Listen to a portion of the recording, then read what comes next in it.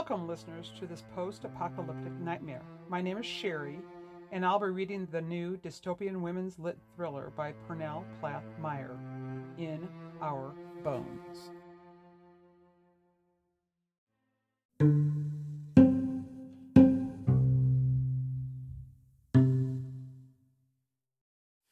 Chapter 11, Slip Away. Rachel would have preferred to leave at nightfall to avoid the neighbors' prying eyes, but she didn't feel they had the luxury of time.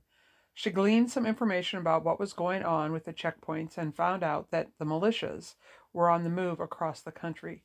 Rachel wanted to put as much distance between them and this particular militia group as fast as possible. They hurried into the van as Rachel took one last look at the home she'd been so proud to purchase. There will be time to mourn later, she told herself. Lauren grabbed the Bible off Rachel's shelf and wedged it between the windshield and the dash to keep it from sliding around. Lauren considered it both a prop and her guiding light. Rachel pulled out of her garage and started down the potholed street toward the nursing home where their mother had been living for the past 5 years. Skeletal remains of trees long perished lined the streets.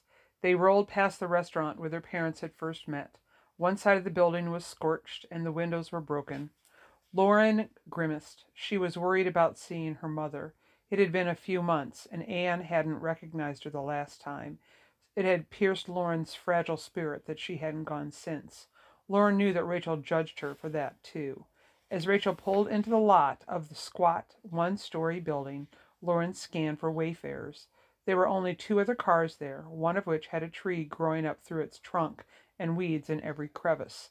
The door to the building was propped open, and the sisters exchanged a glance of distress. Lauren said, "I don't want Ben to have to go in there. Just let me do it, okay?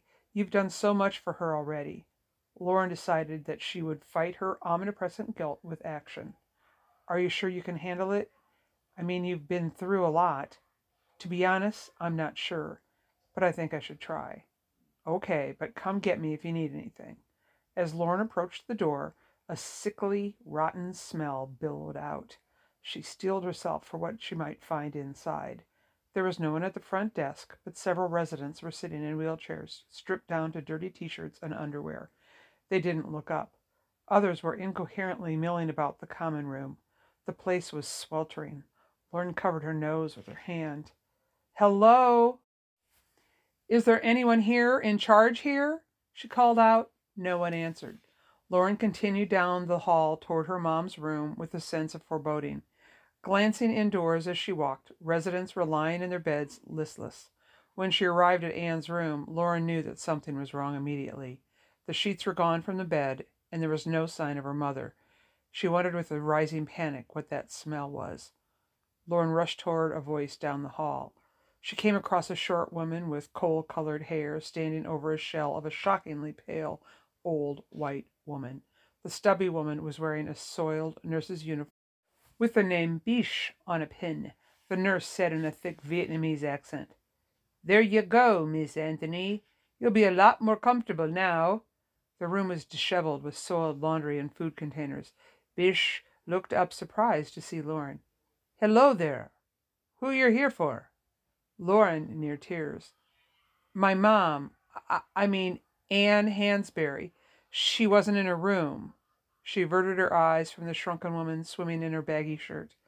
Bishop's face fell and her voice grew sorrowful. She kept working. "I'm so sorry, Miss, Lauren. I'm sorry, Miss Lauren. I have very bad news for you. Your mama, she passed away 3 days ago. You've been on our list to call, but as you can tell, things have been crazy around here." She paused for a moment, and she grabbed a food bowl from the counter and started feeding the ghostly woman. "I always did like your mama. She had that sparkle in her eye right up to the end. That last night she was doing so good, too. I stepped in for a sec to check on her. She asked me for some water, but all we got is this nasty stuff since the city worked on the pipes last week. They say it's just fine, and they ain't gonna do nothing about it. These poor people. I did give your mom a few sips, but she didn't want more. The power has been touch and go, and there was no air conditioning the night she died. I think she just got too hot and dehydrated." Lauren was listening, but felt part of herself detached from the words. She was collapsing in on herself again. She struggled to remain present. She wanted to be able to handle this. Lauren choked out, "Where is she now?"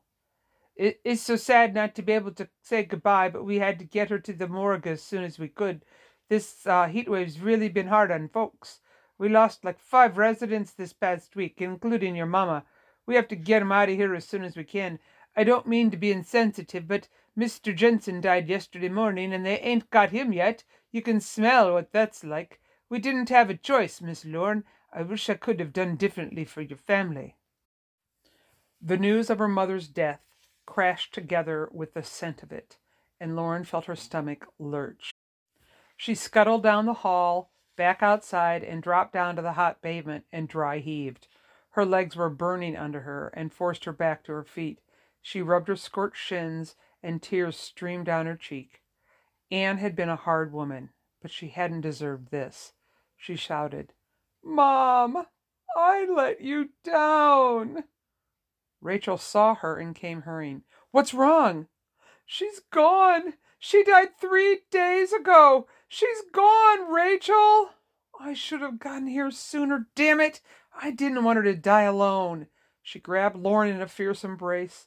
Lauren let herself fold into her sister as they both wailed. Bish heard them and wandered out. "There you are. I was worried about you. How you doing?" Rachel straightened herself up. "Hi, I'm Anne's other daughter. I guess I'm shocked. It seems like everything's fallen apart here." Bish, harumph. "Yes, it's a mess. I don't know how much longer I can take it. My knees are giving me such trouble." Rachel said, "Are you here alone? How can you be expected to take care of everyone?" "There's 3 of us working here still, but I'm alone today. I was supposed to be working with Valerie, but her voice dropped, and she took on a conspiratorial tone. "Valeria and her sister both worked here. I didn't even know they were illegals, but I guess someone found out and burned down their house. They just got up and left the city. The nursing home owner is so cheap she won't hire anyone else. Since the Social Security got cut, she's not making any money. I think she just wants them all to die so she can be done. It's a shame, it is." Lauren could not imagine the crushing pressure of what Bish was describing. Part of her wished that there was something she could do to help. But more so, she was glad she could leave and never look back. "I really appreciate everything you did for my mom," she said. "It helps knowing that she had someone like you around." The sound of a resident moaning flooded outside. Bish said as she rushed off, "I got to go take care of this, so go ahead and take what you want from her room." Rachel asked Lauren, "Do you think you can, or would you rather I do it?" Lauren swallowed hard. "I'm okay. I've got this." Lauren went back to Anne's disheveled room, where she was more interested in soaking up the last of her mother's lingering energy than going through her stuff. The room was Spartan, with few personal items aside from photographs assembled on the bedside table. Lauren stepped over the rusted hospital bed and thought of her mom dying there. She gripped the bed rail and tried to steady herself. She saw the framed picture of her, Rachel, and Ben and picked it up. Though only taken 7 years before, it was as if it were a different era. Ben was small, only a few years old. Lauren recalled the day it was taken. Up on a hill behind the farmhouse where Lauren grew up, Anne burst out exuberantly. "Would you look at that view?" She was radiant in the golden sunshine. "Isn't this a gorgeous day, Laura? Why don't we come up here more often?" "Busy, I guess. It's pretty, though, isn't it? Look at that butterfly milkweed." Pure white butterflies were busily drinking nectar from the dazzling orange blossoms. "Should we pick some?" Anne's mood was fine, and Lauren smiled as she asked rather than commanded. They didn't know that Alzheimer's had already been picking away at her brain. Dale had only passed a few years before, and the heart of their family had gone with his death. But on this day, mother and daughter giggled like girls as they collected bouquets. Hiking back down the deer path to the house, Lauren allowed herself a hint of aspiration that things would get better between them. Lauren adored the prairie her father restored. As a kid, she'd spent hours there collecting bugs and petting the cows that grazed there. His pastures were Dale's pride. He'd say, "We don't need fancy technology to fix climate change. We just need more grasslands and trees. Instead, we're always chasing the next shiny object that's supposed to fix it all. We can't buy our way out of this problem. We've got to plant our way out. Sitting in the blistering fever of the nursing home, Lauren finally understood why he'd cared so much. In Lauren's memory of that day with her mom, Ben broke free from Rachel as soon as they came into view. He toddled over to Anne and buried his nose in the large bunch of flowers she'd collected. "Pitty Gamma?" he said, with his yellow pollen sticking to his face. They all laughed. "They are sure pretty. Should we put these in water?" Anne grabbed Ben's hand and they headed inside. Lauren wanted to remember her mom, just how she looked that day. Lauren began removing the pictures out of their frames for easier transport. Lauren almost didn't take the photograph of herself, but decided that Rachel might want it and would be upset if she'd left it behind. As she'd removed the back of the frame, a neatly folded note fell out. In Anne's handwriting it read, "I will always love you." Lauren held the note to her and felt a surge of love for Anne unlike anything she'd felt when she was alive. Lauren finally understood that Anne did love her, and she must have known how broken-hearted Lauren was, believing that she didn't. Lauren kissed the spot on the bed where her mother had crossed over and said, "I will always love you too." She felt years of angst slip away. As they drove through the town to merge onto the highway, Lauren became numb. She was leaving behind everything she'd ever known, and had no idea where their journey would take them. But an unexpected calm washed over her as she watched the clinic's tall buildings recede in the distance. Brian might have her house, but he did not have her soul.